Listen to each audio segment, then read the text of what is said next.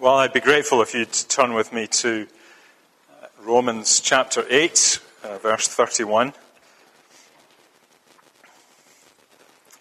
And we'll read to the end of the chapter. Romans 8:31. And before we do that, let's pray. Lord, we again seek your help in understanding that our minds may be occupied with your word, and may you grant us the help by your Spirit to understand it in Jesus' name. Amen. What then shall we say to these things? If God is for us, who can be against us? He did not spare his own Son, but gave him up for us all. How will he not also with him graciously give us all things? Who shall bring any charge against God's elect? It is God who justifies. Who is to condemn?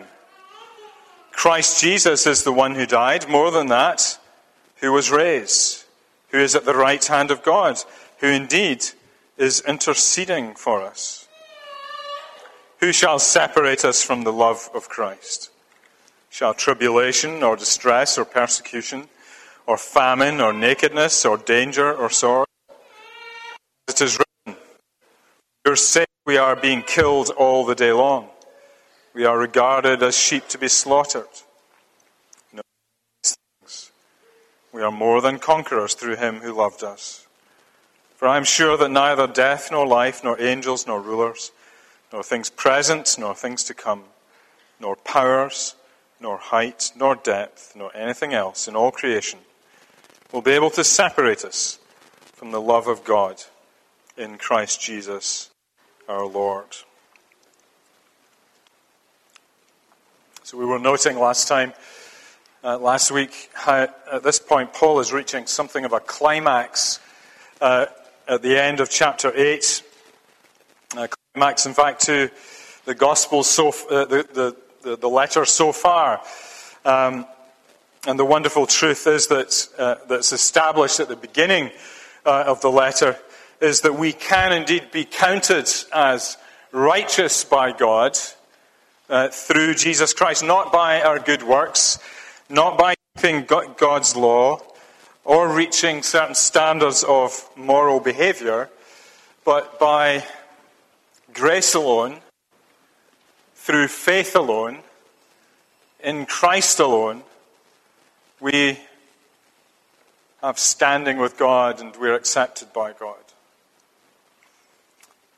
By grace, because it's the gift of God. He gives it freely.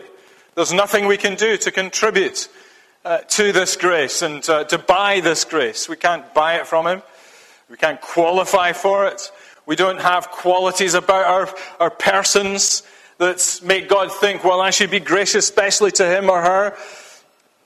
It's all of grace. It's of God's sovereign grace. God sovereignly acts to save.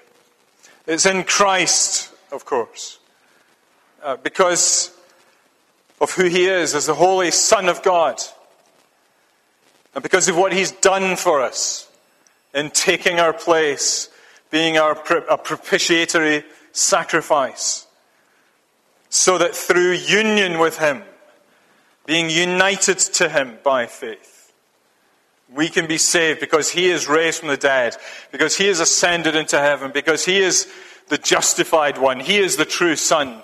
All of those, and many other benefits beside, because he has received all of those, he has all of those things.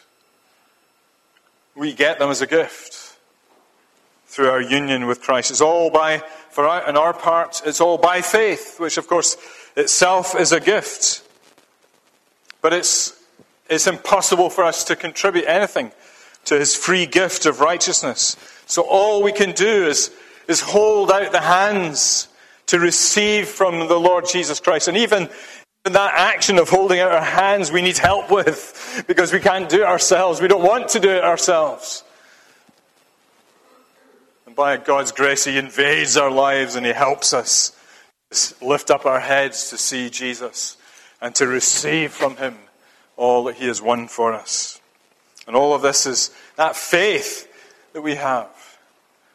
It is a Spirit-worked faith. The Holy Spirit brings it to life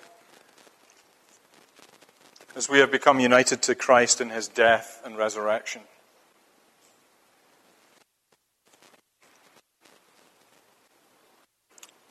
Well, we looked at one question last week. We noticed that there were 4 questions, and we looked at one of them last week. If God is for us, who can be against us? And we thought about the significance of that question. There are 3 more questions that Paul raises, and we're going to run through those this evening. In verse 33, who can bring any charge? Who shall bring any charge against God's elect? Or verse 34, who is to condemn? Or verse 35, who shall separate us from the love of Christ? So 3 further questions. And as I said, this is what I want to spend the time dwelling with you, thinking about with you this evening. I think these are questions that every Christian ought to have an answer to and ought to have embedded into our hearts, that we have the right answers to these things. So first question then, who shall bring any charge against God's elect? And here we have a legal setting, if you like. The picture here is, for example, when the police arrest somebody, when they've got the evidence that somebody's committed a crime, they bring a charge. The police have got to charge you at some point with a crime, and you've got to then make a defense, and you may end up in court. Or when the court meets, and you're brought into the dock, and the charges are read out, and the trial proceeds, if you plead not guilty.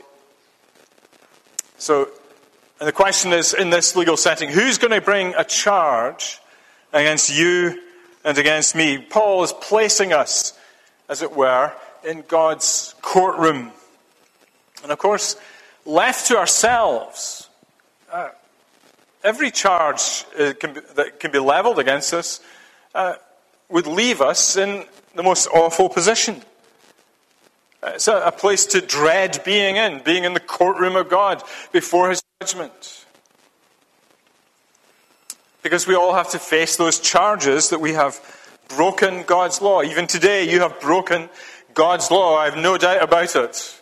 I don't know what you've done, and you don't know what I've done, but we've broken God's law today. We're sinners. And none of us have a leg to stand on. Paul says that in Romans 3:10. No one is righteous, no, not one. In 3:23, famous verse. All have sinned and fall short of the glory of God. But what does he say about Christians, though? Well, firstly, he uses a very interesting word to describe them. He describes them as God's elect, God's chosen ones. And he's simply pointing out here that when it comes down to it, salvation is not about us choosing God, it's all about God choosing us. That God has, of his sovereign will and purpose, decided that he is going to save us.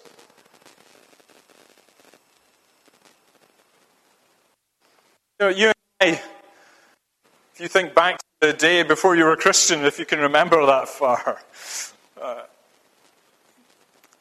what were you doing in life? You were scrabbling around, trying to find meaning and purpose in life, weren't you? Trying to make sense of it. In a sense, your arms were flailing and your legs were up in the air and you were all over the place. You didn't know what you were doing. You're trying to find something, but you didn't know what you were doing. And God came. God came into your life and rescued you. You didn't ask him. He seemed to come into your life uninvited. And he made his way in and he said, let me show you my grace, my kindness in my Son, Jesus Christ. Let me tell you about my Son. And you believed. And you saw it. And you were changed. You were never the same again. And that's how God exercises his electing power. He chooses you and he invades your life and he comes in and he scoops you up and takes you away to be his. And so, you see, this word election is quite a contentious word in the Christian world. But it's never intended to be a contentious word. Because you note where Paul is bringing it in. He's bringing it in this chapter of assurance. And he's saying, Christians, believe with all your heart that God has chosen you. That he has elected you. And so it serves... one of my previous ministers used to put it this way. The doctrine of election is not a bomb to be dropped to blow everybody up. It's not a banner to be waved and say, we're this kind of Christian. But it's to be a bastion for the soul, all the bees. Not a bomb to be dropped, not a banner to be waved, but a bastion for the soul. To give us assurance that God has chosen us and saved us. That's the wonderful thing about being chosen of God. That God has his fatherly eye on you. And he always has had his fatherly eye on you. Do you ever think back to the days before you were a Christian and you think, oh yeah, I can see that God was actually involved in these things in my life before I had any idea what was going on? I can say that. Maybe you can too. And when somebody comes with a charge against you,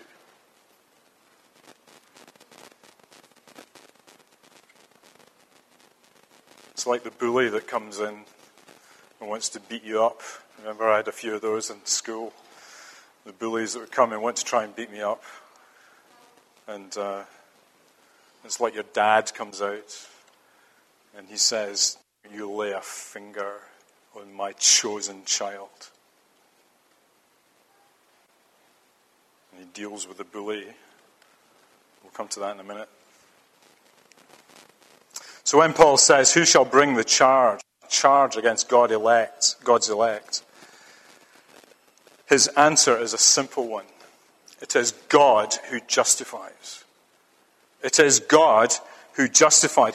How important it is for you and I to hear those words. It is God who justifies. I have not justified myself. I am not justified by any of you.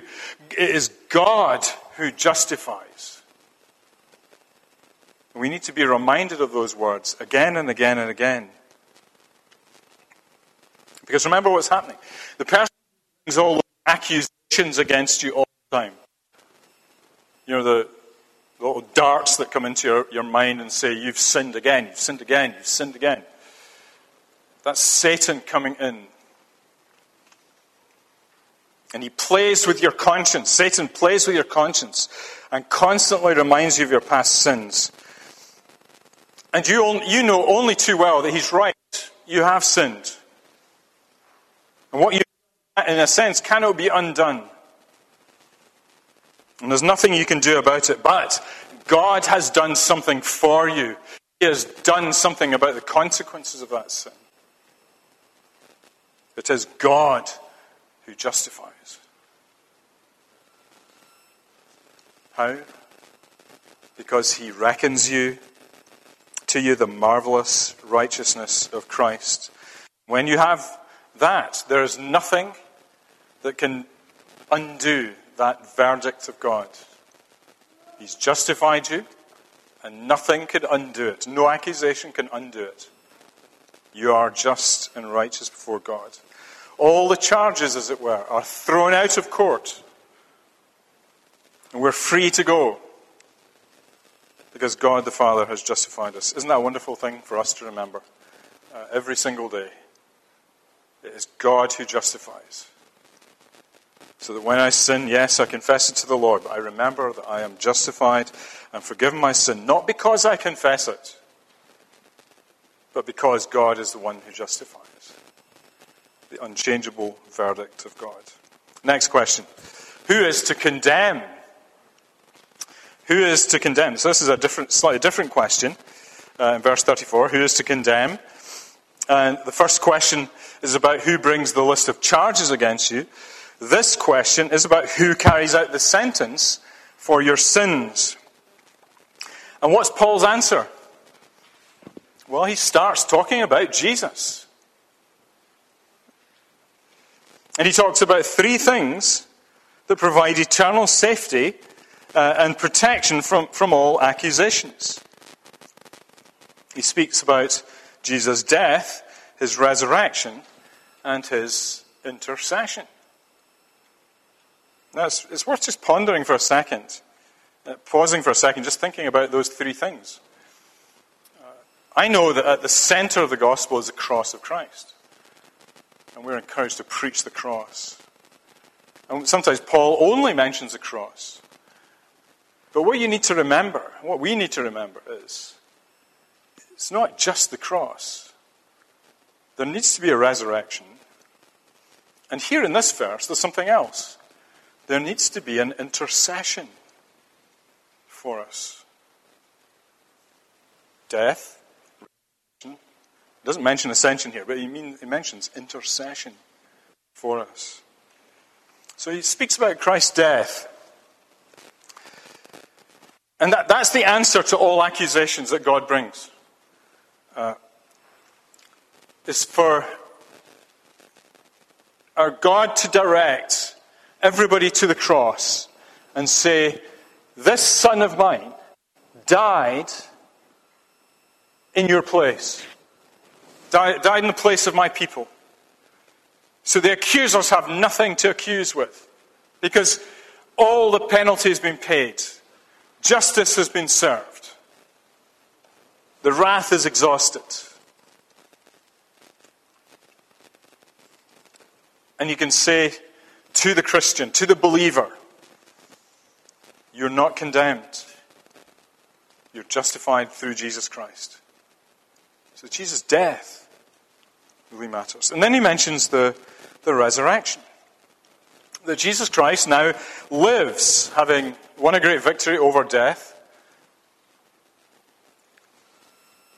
And now that he lives, he brings certainty that the righteous judgment of God has been exhausted by the cross. If you remember back to chapter 4, he says a strange thing that sometimes we can puzzle over. He speaks about Jesus our Lord, who was delivered up for our trespasses and raised for our justification. It doesn't sound right, does it? It sounds like his death is for our justification. But here he says our resurrection is for our justification. Now why? Well, interestingly, Jesus, when he was raised from the dead, he was no longer sin for us, was he? And there is a sense in which he was vindicated at his resurrection. You see? 1 Timothy 3, at it midweek meeting. He was vindicated in the flesh. At the point of his resurrection, he was declared to be the Son of God in power. No longer sin, because he became sin for us. The Son, justified. And because he is raised and justified, we are justified. And that resurrection has begun in the new life that comes into the heart. We are justified through Jesus Christ. So the resurrection, death has been through the death, and the resurrection is the guarantee of Jesus, is the guarantee for every believer that he or she is justified. You know, if Jesus didn't rise from the dead, how would we ever know that it was another guy like the many thousands of others that the Romans put to death? But he rose, amazingly. And here's the third thing. He mentions this at the right hand of God. Now this is the next step in this, the sequence of saving events. So death, resurrection, intercession. Jesus intercedes for his people. Now, what does he mean by that? Now, I know that we often talk about intercession in the context of our praying. We talk about our interceding for people. And what we mean by that is when we come to prayer, we pray on behalf of someone else before God. We intercede for that person before God. We kind of represent them to God.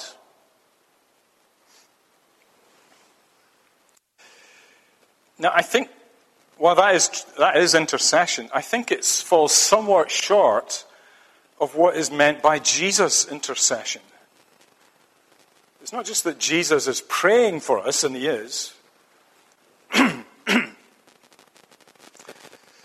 His intercession, you see, is an aspect of his high priestly ministry. Now, where does this come from? Well, Paul knows this from the Old Testament. He knows how priests intercede on behalf of the people. And what is meant by that intercession?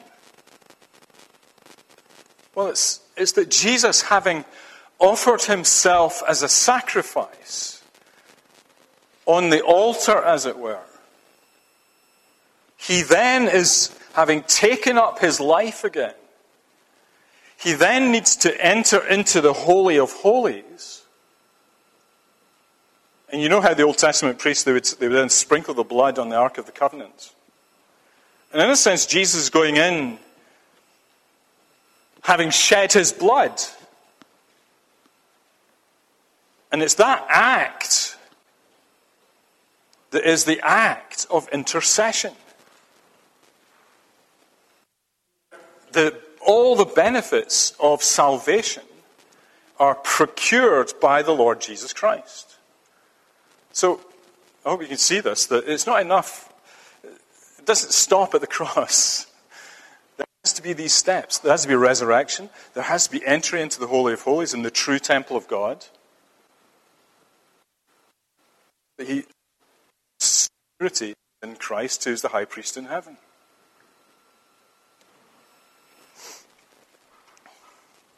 And so now we have all that we need for life and eternity. And, this is what Isaiah speaks of. In the great servant song in Isaiah 53. You'll know that it speaks of the great suffering that is endured by the servant of the Lord. Isaiah 53.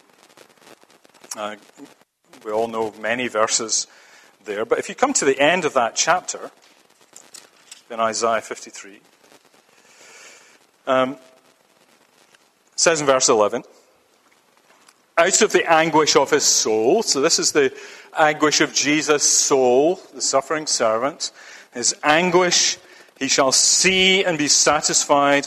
By his knowledge shall the righteous one, my servant, make many to be counted righteous, and he shall bear their iniquities. So the effectiveness of his suffering on the cross is there.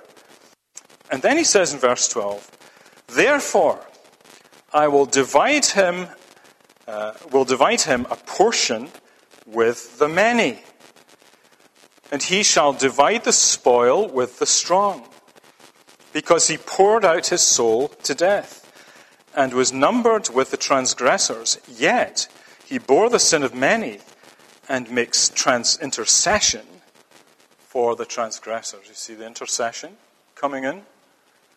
This death is an act of intercession. So now he's having made the offering, he makes intercession for the many. And this is what Paul is talking about here. When Jesus is indeed interceding for us. Do you see how important Christ's intercession is for us?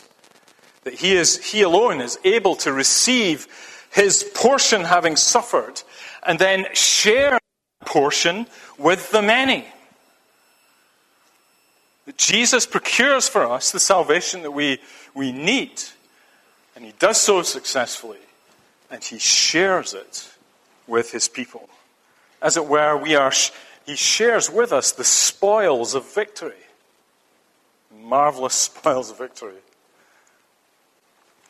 So when we think about our lives, in all the mess of sin and failure that they entail, and all of that is brought to light, and maybe by circumstances, certain things come to light that we don't want to come to light. The picture for Christians in that situation is not of Satan accusing and seeking to have the Christian condemned and Jesus sitting in the throne with his head in his hands thinking, oh, he's done it again, she's done it again, she's failed, and what a disaster, this is never going to work. Sometimes that's what we think he's thinking.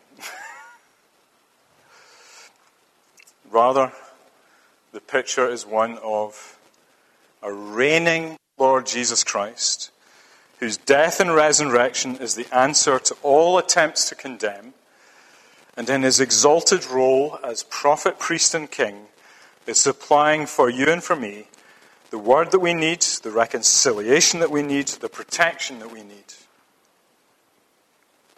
so that we can experience the liberty and freedom of the children of God. And he does so without regret, without resentment at your failure. Rather, he does so with joy and anticipation, knowing that every step of the way you're going to stumble like a little child, but he's going to lift you up and dust you down and carry on with you, because he intercedes for you. His intercession is a perpetual testimony in the courts of heaven. And that testimony is accepted by the Father, and it's a done deal. The intercession of Christ. Isn't that great to know? Great to know for Christians. Here's the last question. Who shall separate us, therefore, from the love of Christ? And notice how Paul reasons here. The question is who shall separate us from the love of Christ? But he starts talking about the what, the things could cause a distance. He starts talking about circumstances. So verse 35. Shall tribulation or distress or persecution or famine or nakedness or danger or sword? Which is a kind of bucket list of all kinds of personal hard experiences that Christians can face in their lives. And so, why is Paul saying who? Why does he give a list like this when he's asking who is going to separate us? Well, I think it's when things get really tough, when circumstances get really tough, that temptation starts coming in loud and strong. The voice of Satan gets louder and louder in our hearts and in our ears. And he questions constantly, does God really love you? Did God really say that? Did God really mean that? And we can be a little bit materialistic, can't we? And we can listen to those voices. And we have this tendency to make this kind of equation. When things are going well, when I'm on the up with my job, when my kids are doing well, when I have a nice car, a nice house, then I know Jesus loves me. But when things are going badly, when I face a hard illness, when my family life is a mess, when I'm struggling to make ends meet, and so on, then I begin to believe that Jesus Christ doesn't love me anymore. See, circumstances begin to shape how we think if we don't have clear in our minds what it is that Christ has done. And sadly, I think there are heretics in the world that call themselves Christian teachers and prophets who have that fancy car, who have that private jet and that TV station and all the hair and makeup, and will tell you or imply that you can be sure Jesus loves you when you have your health, wealth, and happiness. Not so, Paul. None of that has any bearing whatsoever on whether Jesus loves you. None of it. Not a single jot of it.